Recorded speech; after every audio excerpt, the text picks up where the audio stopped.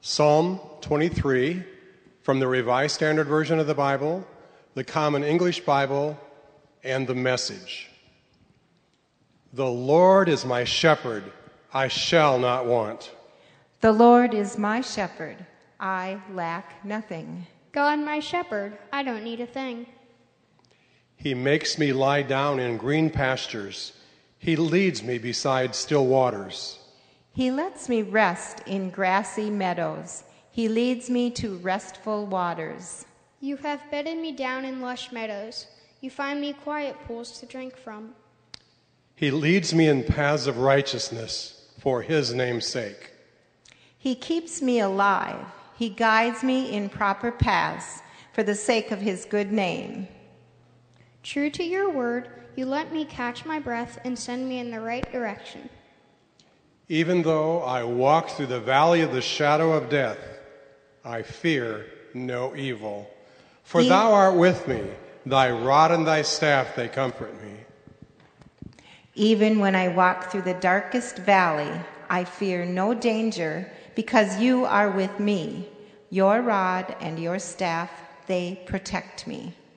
Even when the way goes through Death Valley, I'm not afraid when you walk at my side. Your trusty shepherd's crook makes me feel secure. Thou preparest a table before me in the presence of my enemies. Thou anointest my head with oil. My cup overflows. You set a table for me right in front of my enemies. You bathe my head in oil. My cup is so full, it spills over. You serve me a 6-course dinner right in front of my enemies. You revive my drooping head. My cup brims with blessing. Surely goodness and mercy shall follow me all the days of my life, and I shall dwell in the house of the Lord forever.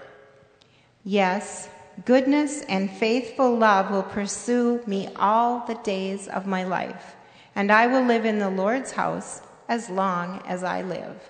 Your beauty and love chase after me every day in my life. I'm back home in the house of God for the rest of my life. The word of God for the people of God. Thanks be to God.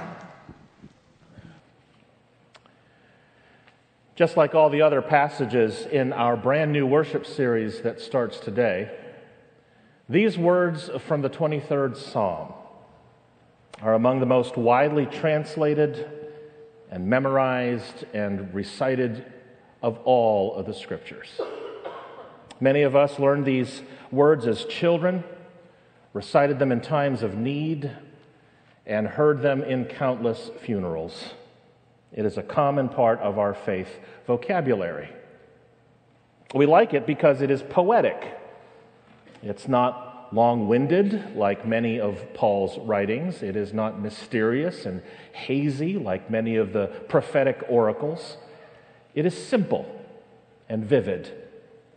When we hear the words, we imagine placid pools of water and lush green pastures and lavish feasts on tables.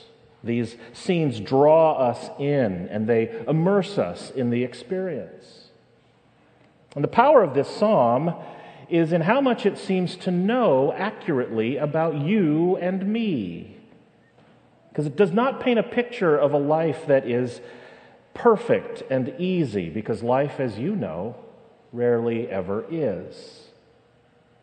Our days are not always sunny, our lives are not always simple, and our relationships are not always friendly. This psalm gets that. This psalm gives us permission to name those times when we walk through the darkest valleys, even the valley of the shadow of death. This psalm gives us permission to name our enemies, whether those enemies are human beings or other forces and influences in our lives. This is a psalm that truly understands us. And I suppose that is what makes it so enchanting, so compelling, and so comforting for so many people throughout the generations of the church. But since this is a series about taking a fresh look at old favorites, I wonder if this psalm might be more than just comforting for us. I wonder if this psalm might even be challenging for us. Look at the first 9 words of this psalm. The very first sentence, in and of itself, is a challenge. It says, "The Lord is my shepherd, I shall not want."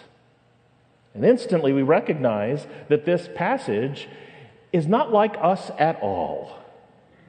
Because even though the psalmist does not want for anything, you and I most certainly do. We not only want, we are driven by our wants.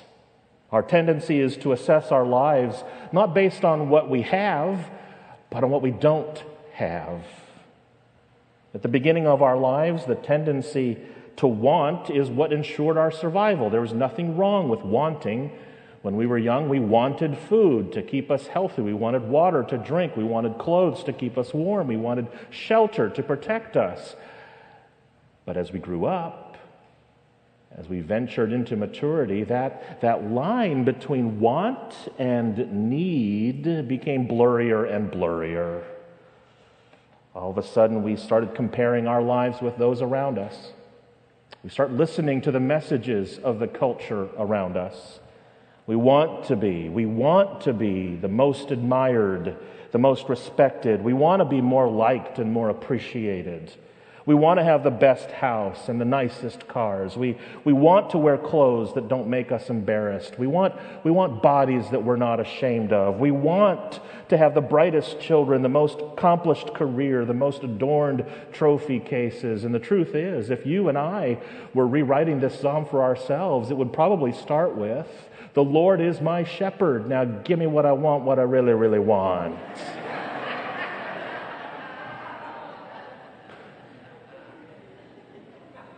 Just call me Asian Spice. That's what I am.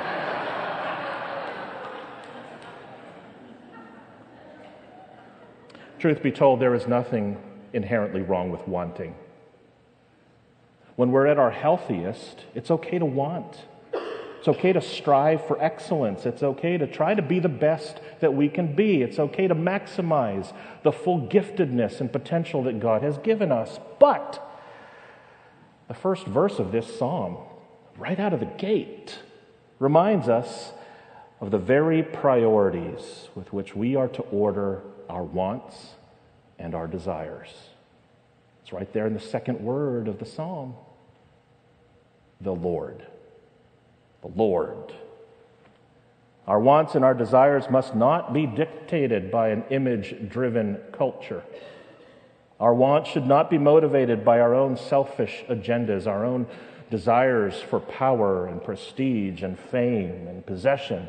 Our wants, instead, should be governed by one thing and one thing only. And this psalm makes it very clear. That one thing is a desire to put God first, to follow God as our shepherd, and to do all the will and work of God on earth.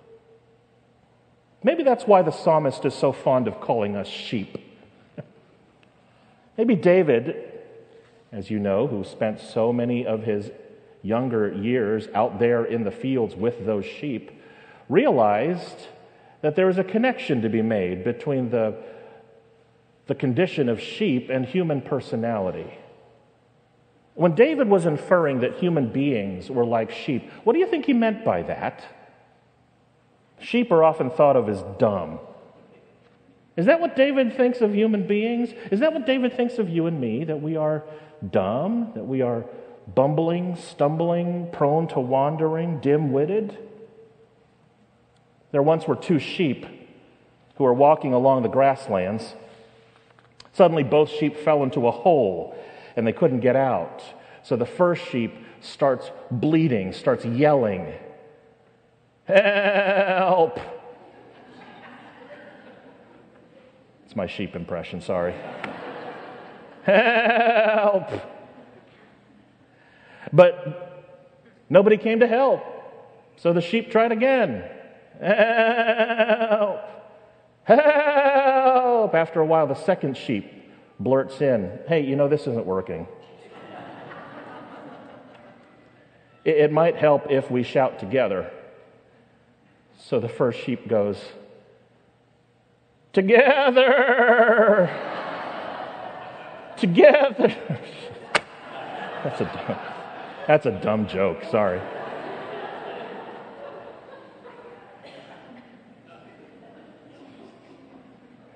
Well, I don't know about you, but if David is calling us dumb like sheep, I'm not sure that's entirely helpful. Okay, thanks for the second opinion. I've got someone calling you. Please tell me it's a sheep calling. That would be great. I don't know that calling us dumb is entirely helpful, but if we were to take a new look at an old favorite, maybe we're like sheep in another way. The marvelous preacher Barbara Brown Taylor once preached a sermon called The Voice of the Shepherd. And she did a little bit of research on correcting common misperceptions about the personality of sheep. She addressed the bad reputation that sheep have gotten over the years as being dumb, and she jokingly asserted that this idea that sheep are dumb is a myth that's been advanced by the cattle industry. So she said in her sermon, cows are herded from the rear by hooting men on horseback, cracking whips.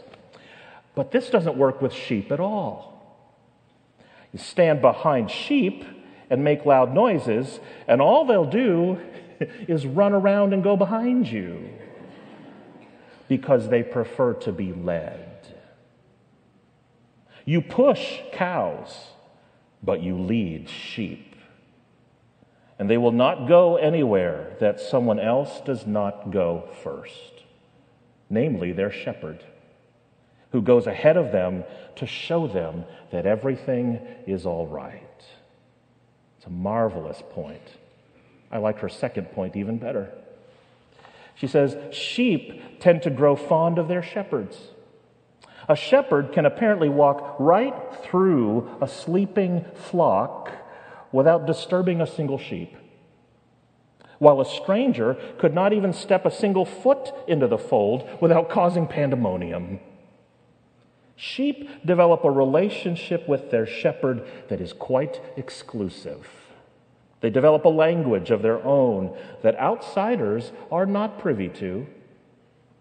A good shepherd can distinguish a bleat of pain from one of pleasure, while the sheep learns that a single click of the tongue means food, or a two-note song means that it's time to go home.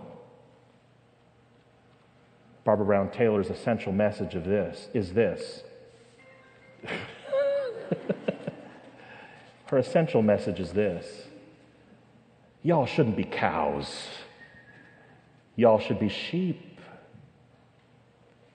Maybe it's no wonder the psalmist then is so fond of calling us sheep. Not to insult us, not as a pejorative term to call us dumb, but a challenge. It's a challenge to take all of our agendas, all of our priorities, all of our selfish ambitions, all of our wants, and make them secondary to one thing, and one thing only: knowing the shepherd. So that whenever we are tempted to be like cattle, wandering out on our own, blazing our own trail, picking ourselves up by our bootstraps and following our own agendas, maybe instead we should be like sheep and follow that shepherd that we know so intimately. You see, we need to know that shepherd's voice so clearly and so distinctly that we will be contented with whatever life throws our way. That we would no longer focus on what we don't have, but on what we do have, which is the grace and the love and the hope that God gives us. That we would learn to yield our control to the one who leads us rather than trying to control our lives on our own. So that even as we go through the shadowy, long, dark valleys of death and grief, even when we are confronted by the presence of enemies all around us, we can learn to follow and learn to have hope. Being a sheep in God's fold does not mean being dumb, does not mean being ignorant. It involves trust. It doesn't guarantee a perfect life. Being a sheep does not mean that your life will be easy, but it does contain promise that goodness and mercy will follow you all the days of your life, and you will dwell in the house of the Lord forever. All we need to do is put our wants aside and be willing to follow that shepherd and get to know that shepherd's voice intimately.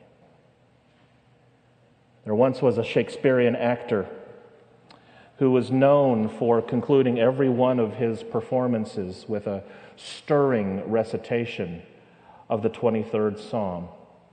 Every single night, after reciting some of the classics of literature, he would end his performance standing there in front of the crowd, reciting with great theatrical bravado, with his classically trained voice, with such gravitas, "The Lord is my shepherd, I shall not want." And he would end with that glorious passage, "Surely goodness and mercy shall follow me all the days of my life, and I will dwell in the house of the Lord forever." And every single night, the crowd would receive those words with thunderous ovation. They would stand to their feet with a standing ovation and massive applause.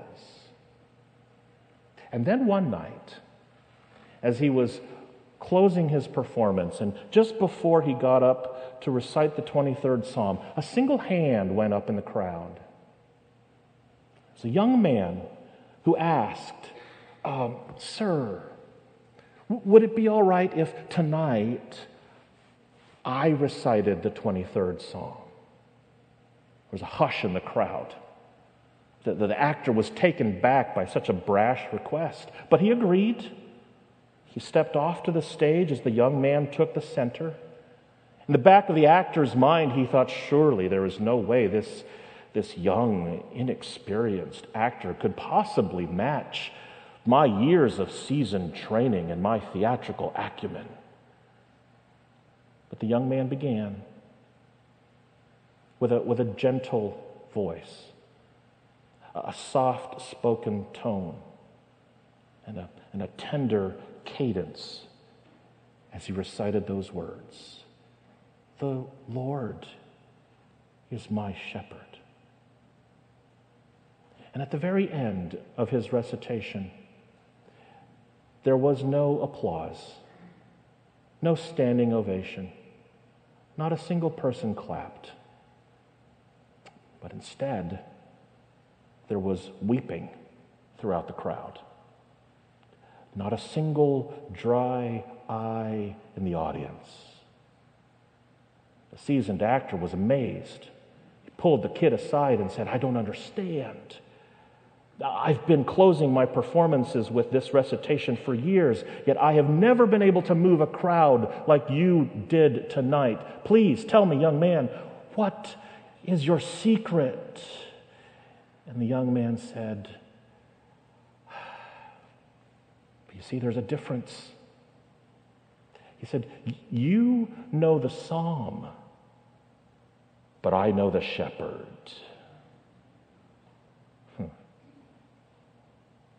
There's your new take on an old favorite. Friends, we are called this morning to know that this great shepherd of our souls goes before us to lead us, to guide us, and to escort us homeward. And it's our job not to take the lead, but to follow. And to get to know this shepherd with such clarity and such intimacy that we could distinguish the shepherd's voice from all of the other voices in the world. Those voices that bombard us, the voices of polarization and bitterness and injustice, those voices of violence and revenge, those voices that would divide us, those are all intruders that would dare to step into the fold. But you and I are to know better. We are to know the voice of wholeness and peace and love, and know the voice of the shepherd so well that we could even walk through the valley of the shadow of death and not even fear. And I suspect that here in this sanctuary this morning, or watching online at this very moment, there are a whole host of crises that you are facing.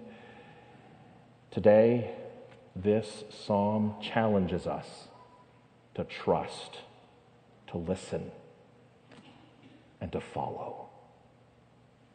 Let us pray.